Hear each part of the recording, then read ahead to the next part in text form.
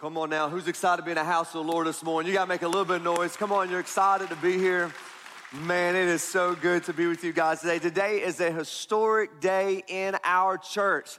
Today, for the very first time, we're super excited about this. Pastor and Al and I got together and we talked about doing a series together going into Easter from Better Life Church and Emmanuel Baptist Church together combined, and we were going to go through the same 7 statements of Jesus together. And we had this crazy idea. What if we got together and we were one church in 6 locations? He said, man, that would be awesome. Let's make it happen. And so today, that is happening right now. We are broadcasting to the Williamsburg campus, all the way to Richmond, to Moorhead, to Grayson, to Ashland, Kentucky right now today. So let me ask you, who's excited to be in the house of the Lord today? Come on now, let's make some noise at all of our campuses. And so, man, what an awesome day that we could be one church in 6 physical locations. We also want to welcome everybody online as well. You know, I talked to Pastor Allen about this. I mean, if you guys think about it, come on, Emmanuel, let's put one in London and Berea, Better Life Church. Let's put one in Winchester and Mount Sterling, and from Huntington, West Virginia, all the way down to the Tennessee borderline.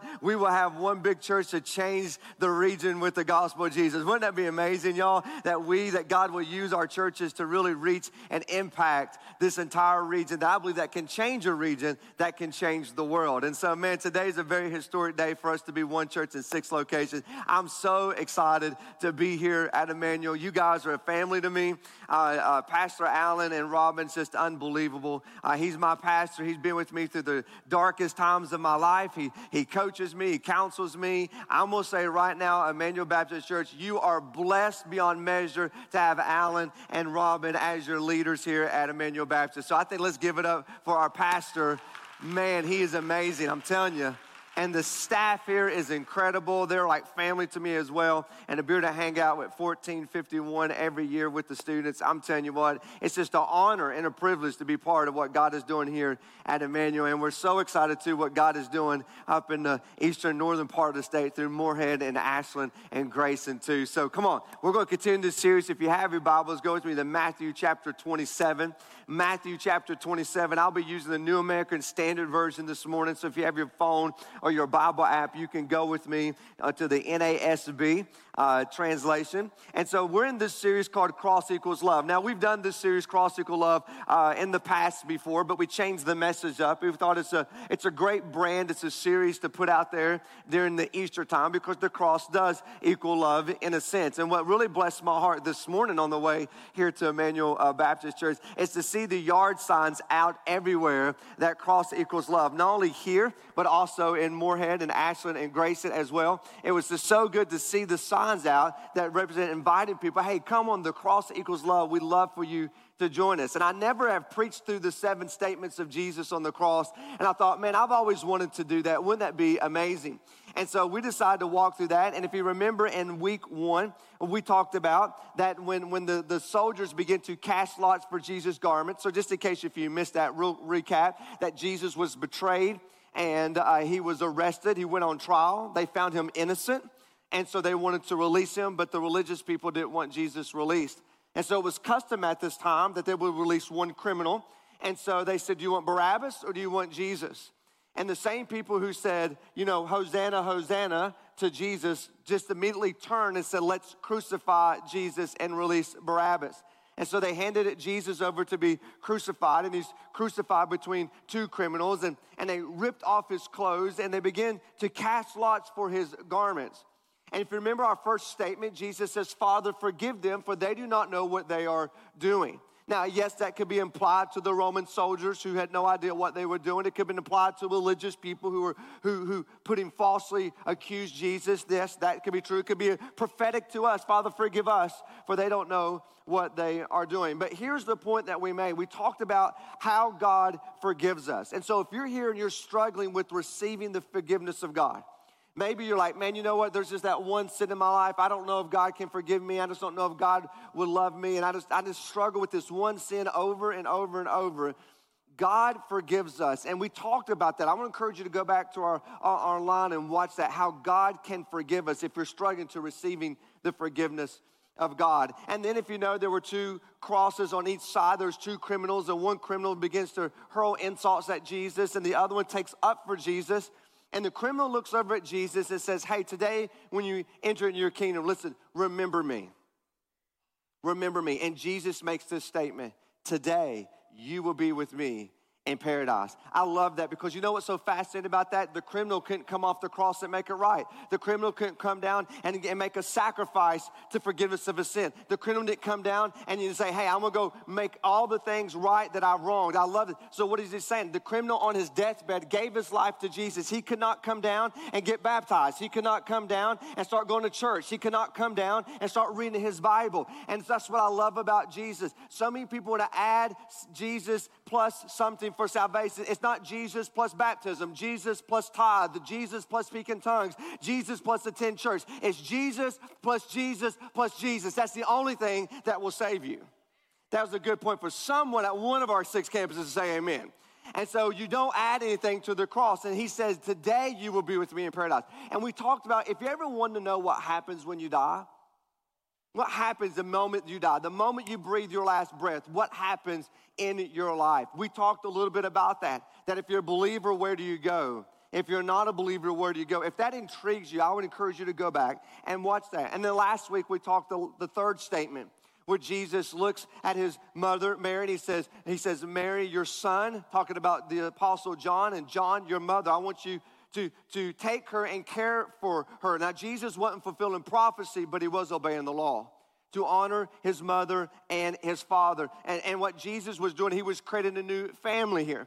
This was adoption language we talked about last week. He said, Mary, your son, listen, your mother, take care of her. These are adoption terms that you're going to become one family. And we talked about how God at the cross began to create a new spiritual family. It's called the church. Jesus will care for his mother's needs. We saw that. But Jesus will care for every one of our needs as well. And so this is a beautiful picture of a new family being birthed at the cross, a spiritual family where Jews and Gentiles will come together as one family through Jesus Christ. And today we continue with our fourth statement. So if you're ready to get started, we say this all the time. Say, let's go. All right, 3 of you. Come on now, let's go. Here we go. Matthew chapter 27. We're going to start in verse 37 today as we read God's word together. It says this. Above his head, this is Jesus, they put up the charge against him. When they would crucify someone, they would put the charge, what they did, above their head. And here's what the charge was against him. This is Jesus, the King of the Jews. At that time, 2 rebels were being crucified with him, one on the right and one on the left. And those passing by were speaking abusively to him and shaking their head and saying, you who are going to destroy the temple and rebuild it in 3 days, come on, save yourself. If you are the Son of God, come down from the cross. Wouldn't that be easy? Just prove it. But in the same way, the chief priests, also along with the scribe and the elders, were mocking him. Now listen, folks, these people, when it comes to the scripture, know the Bible backwards and forwards better than anybody else on the planet. These guys had the books of the Bibles memorized. They were so sharp, so smart. And this is what they said in verse 42. And this is extremely, extremely important. He saved others. Can he not save himself? He is the King of Israel. Let him come down from the cross, and then we will believe. Prove it to us. Show us a sign, and we will believe. And then verse 43, he has trusted in God. Let God rescue him now, if God takes pleasure in him. For he said, I am the Son of God. And the 2 rebels had been crucified with him, also insulting in the same way. In verse 45, it said, from the 6th hour, that's noon, darkness fell upon the land until the 9th hour, that is 3 p.m. So from noon to 3 p.m., for 3 hours, it was completely dark. And about the 9th hour, Jesus cried out with a loud voice. And here is our 4th statement in this series of Cross Equals Love at all of our campuses. The 4th statement, he says, Eli, Eli, lama sabachthani. Now, this is Aramaic, so they interpreted what that means for us. That is, my God, why have you forsaken me? Come on, would you pray with me this morning? Father, we thank you so much for your word and how relevant it is. I pray, Holy Spirit, today that you would open our eyes this morning that we will see Jesus. For if we will see Jesus, we will never leave any of our campuses the same. For it's his name we ask and we pray. And everybody said, amen, amen. So if we were in the 1st century and we were born into a Jewish family, The moment that we turn 5, just kind of we do like here today, right? We go off to school. When we're 5, we start in kindergarten, where every 5-year-old little boy and little girl would begin to go and they would begin to study the Torah. They would begin to study the scripture. Every boy, every little girl, that was part of the Jewish customs, that we will begin to study this and understand what the Torah talked about us in our life and what the law looked like. In fact, by the age of 10, you would have memorized the first 5 books of the Bible. You do everything you can to remember the Bible, just as pure honey, the Bible says, is written on our heart. The Word of God is like honey. We want to taste this, consume this, and be sweet to our lives. So every little boy, little girl from the age of 5 to 10 would have been taught the Torah, would have been taught the law, and you would have known it. Just like today, you know, some kids a little bit more advanced and understand it. Some were a little bit not as fast to grasp it. But hey, as a kid, you would have a basic understanding of the first 5 books of the Bible, right? The ones that Moses wrote. We have the law in it. So as a practicing Jew, you would understand those things. Now, as a parent, if you had a little boy, one of the greatest things that you would want for that little boy, hopefully, was to be able to grasp God's word, understand God's word, and maybe eventually become a teacher of God's word or a rabbi. So every little boy or every parent of a little boy someday would go, man, maybe Johnny just might be a good rabbi someday. Maybe Johnny will find favor in the Lord and just understand the scripture and understand what it truly means to be able to be a great chief priest, a great scribe, a great elder, a great rabbi someday, to be able to teach the Torah, to teach the law, and continue on doing what we practice as Jews every single generation. And then by the age of 10, if you felt like, hey, it's time really to go on, now they would be open up the scriptures and you will learn some what the prophet says. You begin to study from the books of Joshua to Malachi. And it was at this moment, usually the ladies, the girls who would continue to go on and get ready to follow in their mother's footsteps and to become a housewife and a mother and get preparation. What is it like to marry? Because a lot of times by the age of 13, most of them would have found who they're going to marry. And then some of them was just obviously appointed. This is who you're going to be picked and who you're going to be with. And so the girls would branch off and begin, obviously having an understanding of the Torah. What does it mean to be a woman? What does it mean to be a wife? How do you care for a family? So they're being taught this, but the boy would say, you know what, let's go on and start studying Joshua and Malachi. And it was in these moments that as a boy, you begin to understand how to understand the scripture and then how you would debate scripture back and forth. And so you would, when I would quote a scripture to you, you would quote a scripture back to me. This was called a remez. That's very important. We'll get to that just in a moment. And then at the age of 14, you had a choice. You could follow in your father's footprints, or you could, if you had what it takes, you could go on and be a Harvard elite little Jewish boy to study the scriptures.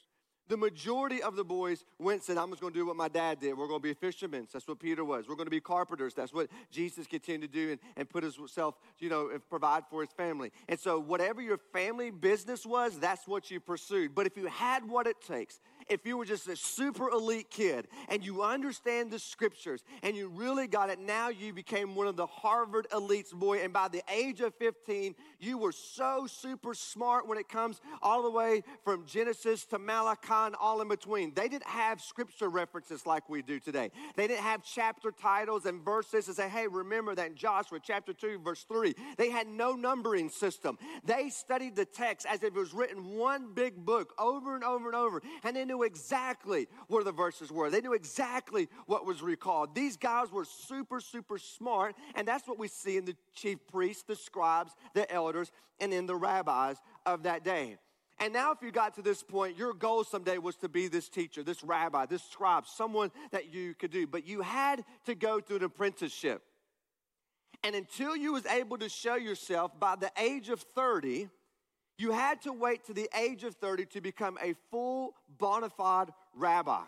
And it was by them, custom tells us, that a man fully is not matured into the age of 30. And there could be some legitimacy to that today, okay? I'm just throwing that out there right now. And it was not to the age of 30 till they were fully mature enough to be a bona fide rabbi. In fact, the Bible tells us, it clearly says in Numbers chapter 4, verse 3, that a priest could not serve as a priest until they reached the age of 30. So it was off that custom that a rabbi obviously could not be mature enough until the age of 30. Now, why is this important to know this?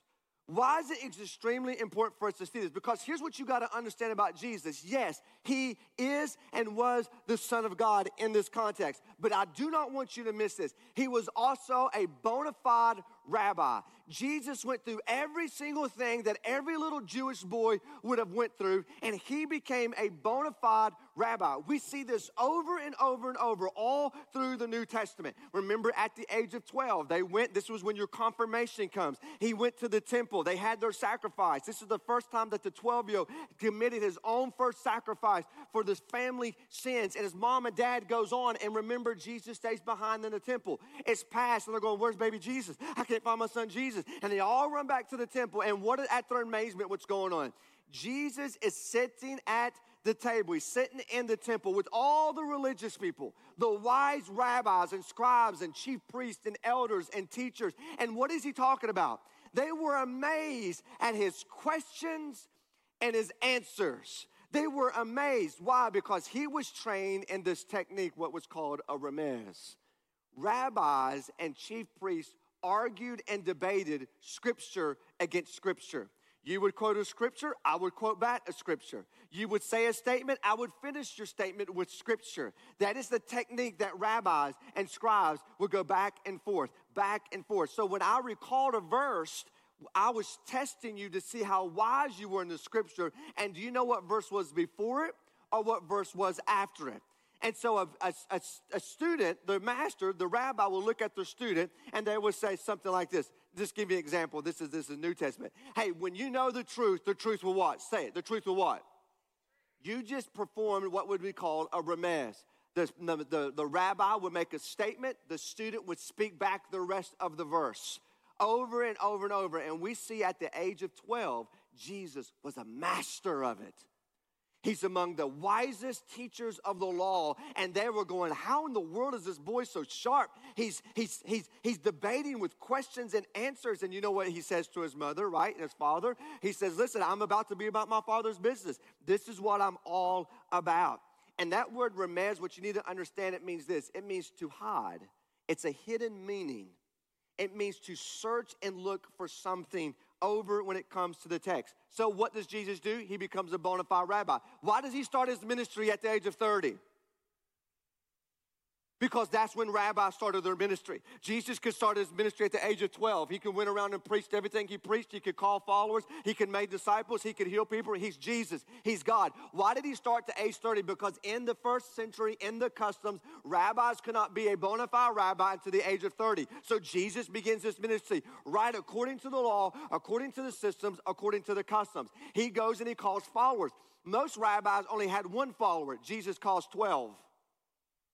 And so the people he called were rabbi rejects who didn't make it. And so he gives to ordinary fishermen and tax collectors and people who just work and say, hey, you come follow me. Like, what? You want me to be your apprentice? You want me to follow you as a rabbi? And so all of a sudden the parents go, you better believe it. You're going to follow Jesus. A rabbi has called you to follow him. These were rabbi rejects that came and they followed after Jesus. And if you remember, in just a little while, we'll study in the future here, when Jesus gets up out of the grave, Mary Magdalene runs up to him, and she falls to her feet, and what does she say? Rabboni, which means my great master. And just for one more, just to throw this out there for context, just for one more statement, John chapter 3, you remember Nicodemus? We call him Nick at night. He was the first Nick at night. And Nicodemus comes, and the Bible wants us to know that he was the teacher. Do not miss that definite article. He wasn't a teacher of the law of Israel. He was the chief teacher of Israel. And he steps in the presence of Jesus, and the first thing out of his mouth, he says, Rabbi, we know you must be from the Lord. The scripture is completely clear. He is a 100% the Son of God, but he also was a bona fide rabbi. Now, you may ask, what in the world does this have to do with the text? Why is this important to know? Because we can't fully understand this fourth statement without knowing that context and that background information. So that was just all background. Y'all ready for the sermon? Because we can't interpret this without knowing that custom, what is happening in this text. So here's what I love to do. I love to do this, and I want to encourage you to do this. When you begin to study your Bible and read your Bible, here's one of the great things to do is put yourself in the story. Put yourself in the story. And don't think like 21st century, like, oh my gosh, I can't believe somebody's not tweeting about this. I'm talking about put yourself in the story. Ask questions. What would this have been like in the first century? What did this mean to the people at the foot of the cross? Why would Jesus make these statements? How would they have understood that? Yes, when we look back in history, we can see now how Jesus was fulfilling things. But they didn't know that.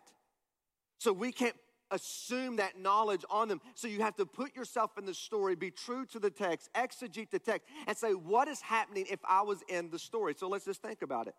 It's Passover. You're a Jewish family. This is the most celebrated time of your life. You're reminded how you came out of the bondage of Egypt. You're reminded of people who Jews flocked all over the world to Israel at this time to come, no matter where, to facilitate in the Passover feast and all this. This is a time that you would come and the lamb would have been slain so that your sins could be forgiven at least for another year, right? This is a time that you brought your family in and you celebrated with remembering how you were once in bondage and now how that you have been set free. And you've heard about this man named Jesus. He claims to be God's son. You hear that he's raised people from the dead. Blind people now see. Lame people now walk. And now you trek all the way back to Israel and you go, man, can I just get a glimpse of this guy named Jesus? Could he be the one that's been prophesied? Could he be the one that's going to deliver us from Rome? Because that's what they thought the Messiah was going to do, deliver them from Rome, not come just save them from their sin. Because they're Jews. They thought, hey, we're going to heaven anyway. And so is this the one that's really going to get us out of bondage again, that we don't have to be under the Roman law anymore and under the Roman headship? Could he be the one? Hopefully we'll see Jesus when we get there. And then you arrive to Israel, and all of a sudden all this stuff's going on. And say, did you hear what happened? Did you hear what happened? No, what's taking place? Hey, they're crucifying Jesus. Crucifying him? Why? I thought he was the Messiah. I thought he was the one. Oh, where are they crucifying him? Out on Golgotha, Mount Calvary. You know, the mountain that looks like a skull. That's where they're at. And you're like, I got to go see this. I thought he was sure. And so you make your way to Golgotha. You're making your way to Mount Calvary. And you're getting close and you're seeing people crying. Like, why are they crying? And you hear people throwing insults. Well, I thought he was the one. I guess it's going to be the next Joker someday. He's not who he says he is. The Son of God can't be crucified because the Bible says whoever hangs on a tree is going to be cursed. He's cursed already. He cannot be the Son of God. But you're curious. And so you make your way to the cross and you get there. But here's something unique what's going on. It's dark. It's been completely dark since noon. And you'd be like, man, is there a bad storm? I didn't get the weather today. Is there a storm coming? Is it a sandstorm? But that can't be happening because it's completely dark. Maybe it's an eclipse. That can't happen because it's a full moon. Passover only takes place during a full moon. So it's a full moon. But it could be a total solar eclipse. Yeah, but they only last 7.5 minutes. And now it's completely dark for 3 hours. And you know something about darkness because you're a Jew. You know that darkness represents judgment. Darkness represents something is coming to an end. Darkness is a very bad omen. So something bad must be happening right now. I should be excited. It's Passover. They're going to sacrifice a lamb that's going to forgive me and my family my sins. I should be celebrating what God delivered us from the bondage of Egypt. But there's something within me going, man, something's not right here. Why is it dark? Why are people crying? Why are they crucifying this man who's done nothing wrong? I heard Pilate and Herod said he didn't do nothing wrong. So why do they do this? They released Barabbas. Did you hear about Barabbas? He's like one of the most wicked sinners. Why would they do this? And so you're curious and you make your way to the cross and you find your way there. And now you're starting to hear people scream insults at him. And now you start seeing the chief priests and the scribes and they're in their robes. And they're standing there with their chest up as if they'd done something great. These religious elite watching this man be crucified. Someone whispers and said, yeah, there's his mother. There's one of his followers, John. There's some ladies who help take care of Jesus. Yeah, they're over there. She bless her heart. Could you imagine one of the worst things ever for a mother to see their child suffer and they can do nothing about it? They could not do one thing about it. And if anyone could have saved Jesus, surely it could have been his mother, right? His mother could have said, he's a liar. Everything he said is wrong. It's false. Everything he said is not true whatsoever. Trust me, I raised him. He just made all this up. Get him down, get him down. He is not the Messiah. But her silence speaks so loudly because it wasn't just her son. He was her Savior. And she was silent. And now you'll look close enough where you can hear the scribes. And now you can hear what's taking place and the chatters back and forth. They're saying, did you hear what he said? He said he could rebuild the temple in 3 days. That's impossible. It took him 46 years to rebuild the second temple. So when you put yourself in the story and you begin to ask questions, you begin to see what's going on, it begins to come alive. And when you got the background context information, now you understand a little bit more what is taking place. And so what do you hear? Now you hear. Now let's go back real quick to verse 41. The chief priests with the scribe, the elders were mocking him. So now you've made your way up and you're kind of in the distance, but you can hear the chief priests. You see the criminals being crucified. You see Jesus in the middle and you're sitting here scratching your head and it's dark and you hear the chief priests. And what do they say? Look what he says in verse 42. He saved others, but he cannot save himself, kind of in a question standpoint. Is he the king of Israel? If so, come down from the cross and watch this statement. We will believe. Come down and we will believe. And then do not miss verse 43. Verse 43 in the New American Standard Translation is in all caps. The reason why the translator puts this next text in all caps is to let me as the English reader to know that what we're about to read is a direct quote from the Old Testament. And so that's one reason I love about the NASB. If you want to be a Bible student that could really want to study and get into word-for-word translation, now when you're reading, you see all caps in your Bible right here, and that all caps should make you say, wait a second. They want me to know that this is a direct quote from the Old Testament. So the chief priests, the elders, the scribes begin to hurl Scripture at the author of Scripture. And look what they said. He trusted in God, let God rescue him now. If he takes pleasure, if he delights in him, for he said, now watch this, I am the Son of God. The chief priest knew exactly what Jesus claimed, that he was the Son of God. Now, what did they quote? So if you're studying the Bible, this is a good Bible study. Come on, there's a point. Just hang tight. There's a point. So when you're studying the Scripture, you go back, so what did they quote? You look down your Bible reference, it's going to tell you where they quoted. And you go back to that reference, and they quote Psalms 22, verse 7 through 8. Now, what is Psalms 22? Psalms 22 is the prophecy of the one. Psalms 22 is the prophecy of the Messiah. In fact, Psalms 22, 23, and 24 is the Messiah trilogy. It's the one that every little Jewish boy and girl would memorize. It's the one that you were told when you were age 5, when you went to the law and you heard the rabbis and the scribes teach, the Messiah is going to come someday. The Messiah is going to deliver us. The anointed one, the Christ, the Son of God, he is going to come someday. And every little Jewish boy and every little Jewish girl waited for that day for the Messiah to arrive. Anybody who knew anything of the text standing there around the cross, when they quoted this scripture, you automatically knew what would come next because you were taught the scripture, especially Psalms 22, verse 7 and 8. And listen what it says. All who see me, this is Jesus. All who see Jesus, deride Jesus. They sneered at Jesus. They shook their heads at Jesus, saying, turn him over to the Lord. Let God save him.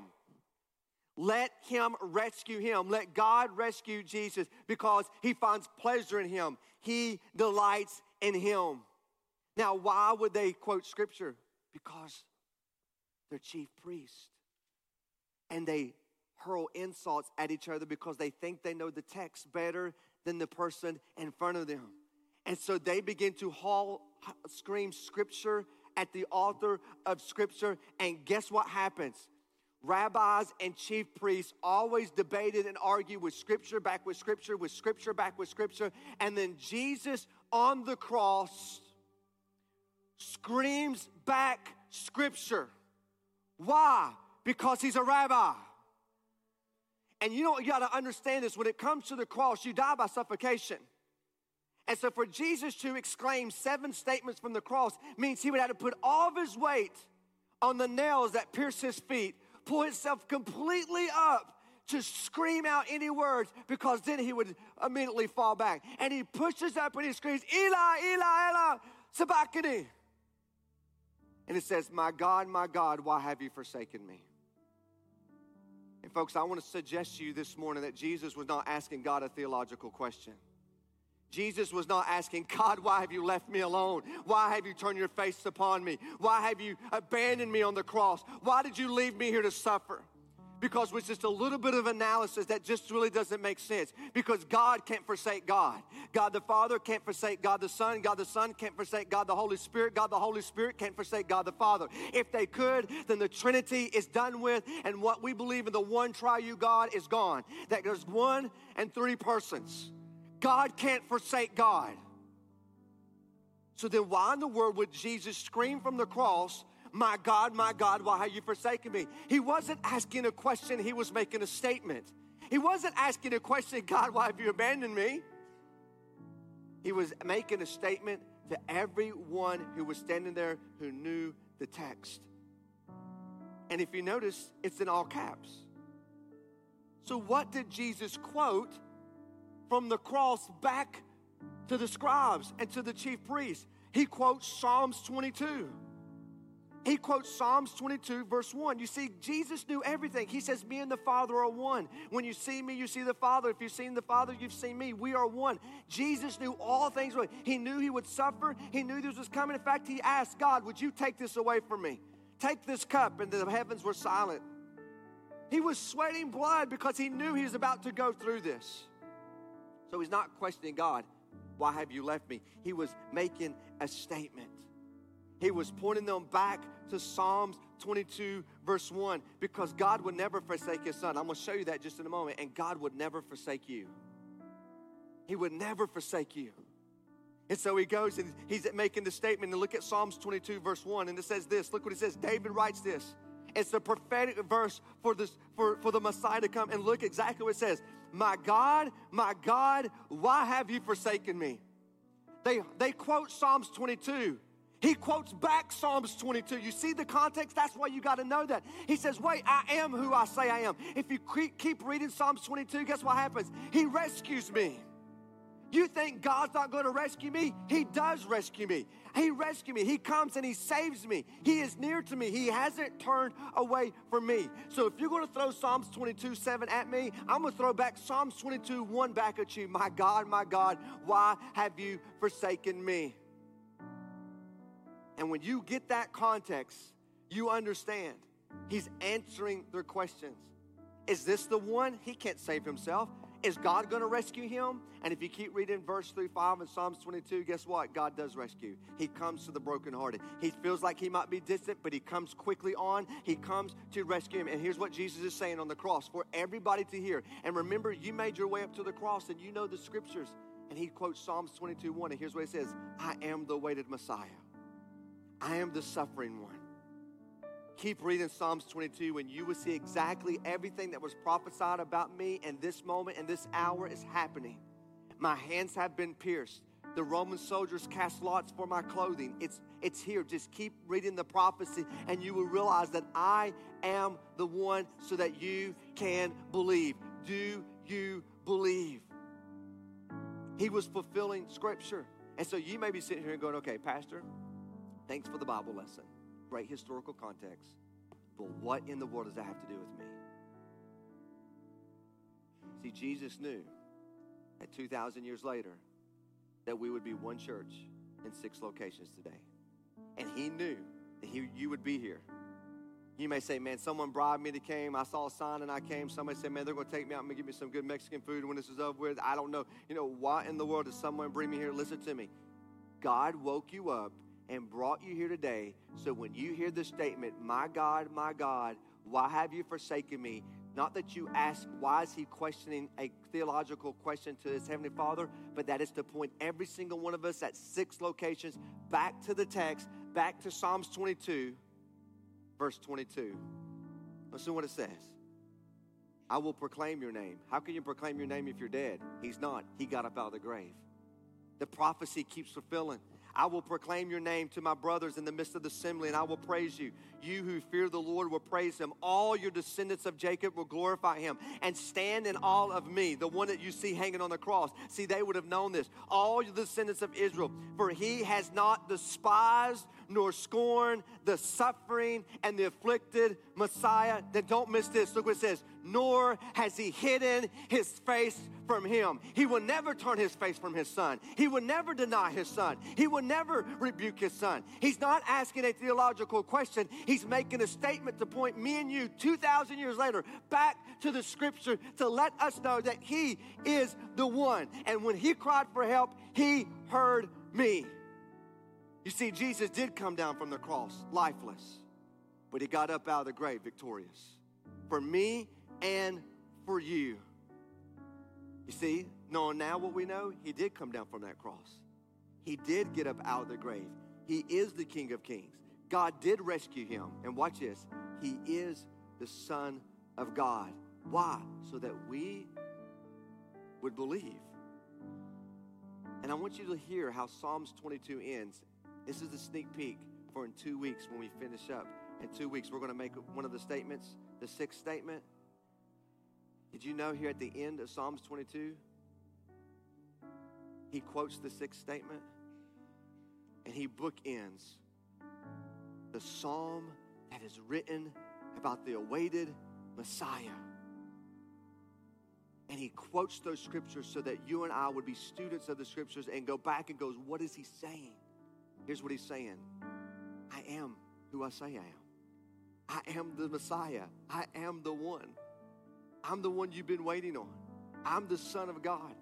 And in Psalms 22, verse 30, it says a posterity, which means a generation full of children from generations and generations will serve him. And it will be told of the Lord to the coming generation. They will come and they will declare his righteousness to a people who will be born. That's me and you, because we haven't been born yet in this text. He said they will hear about me. The ones who've not even been born yet, they will eventually hear about me for generations and generations. And what will we hear about it? And look what this says at the end of verse 31. That he has performed it. Literally, that he has accomplished it. You know what it literally means? That it is finished. And Jesus quotes this on the sixth statement, and we're going to see that. So you're saying, okay, what does that have to do with me? Jesus brought you here today so that you would know and you would have a chance through the inerrant and fallible word of God to see that when he hung on the cross, he did that for you.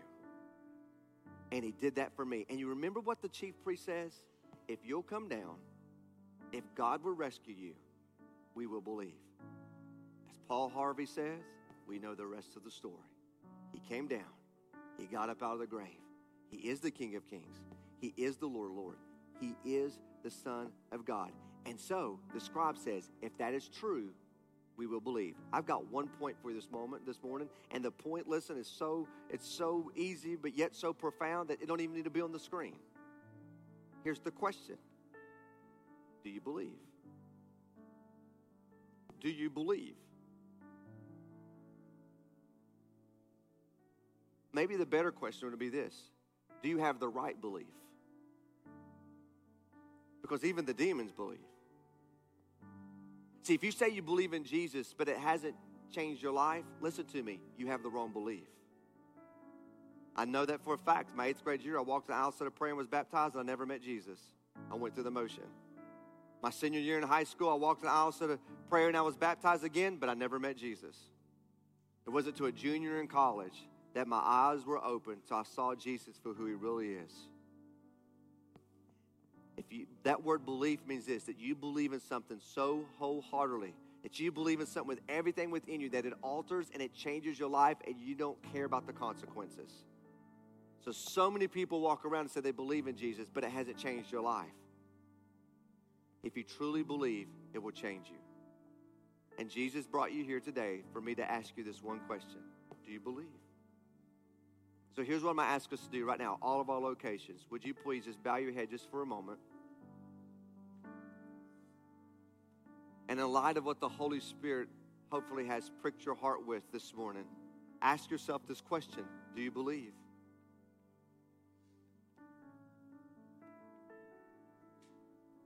In fact, two things. For the believer this morning, let me speak to the believers.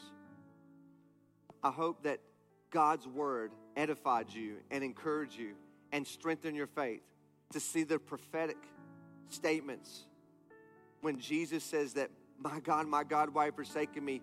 To point you as a student of the text, as a follower of Jesus, back to Psalms 22. In fact, listen to me. Go home. Every one of you, go home and read Psalms 22.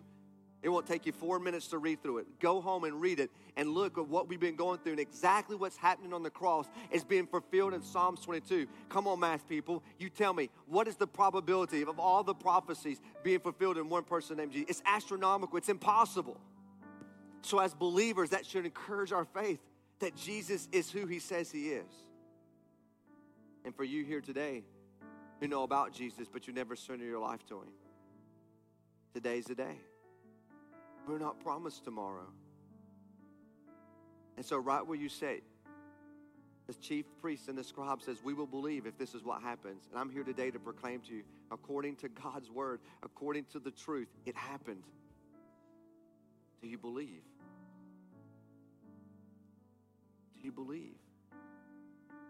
And if that's you right where you sit, at all of our locations today, all 6 of them, from Williamsburg all the way over to Ashland, Kentucky, today, if you truly, truly believe, and your eyes have been opened to see that Jesus is the Son of God, that he came for you, that he died for you, in your place and in my place, then would you surrender your life to him? So if that's you, I would love for you to cry out to him right now. Now listen to me. Saying a prayer will not save you. But my lips can proclaim what my heart declares. And if my heart declares that Jesus Christ is the Lord, he is the Messiah, he is who he says he is, then my lips can proclaim it.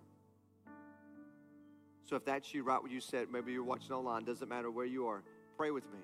Just say, Jesus, I believe. I believe you came for me. I believe you died for me.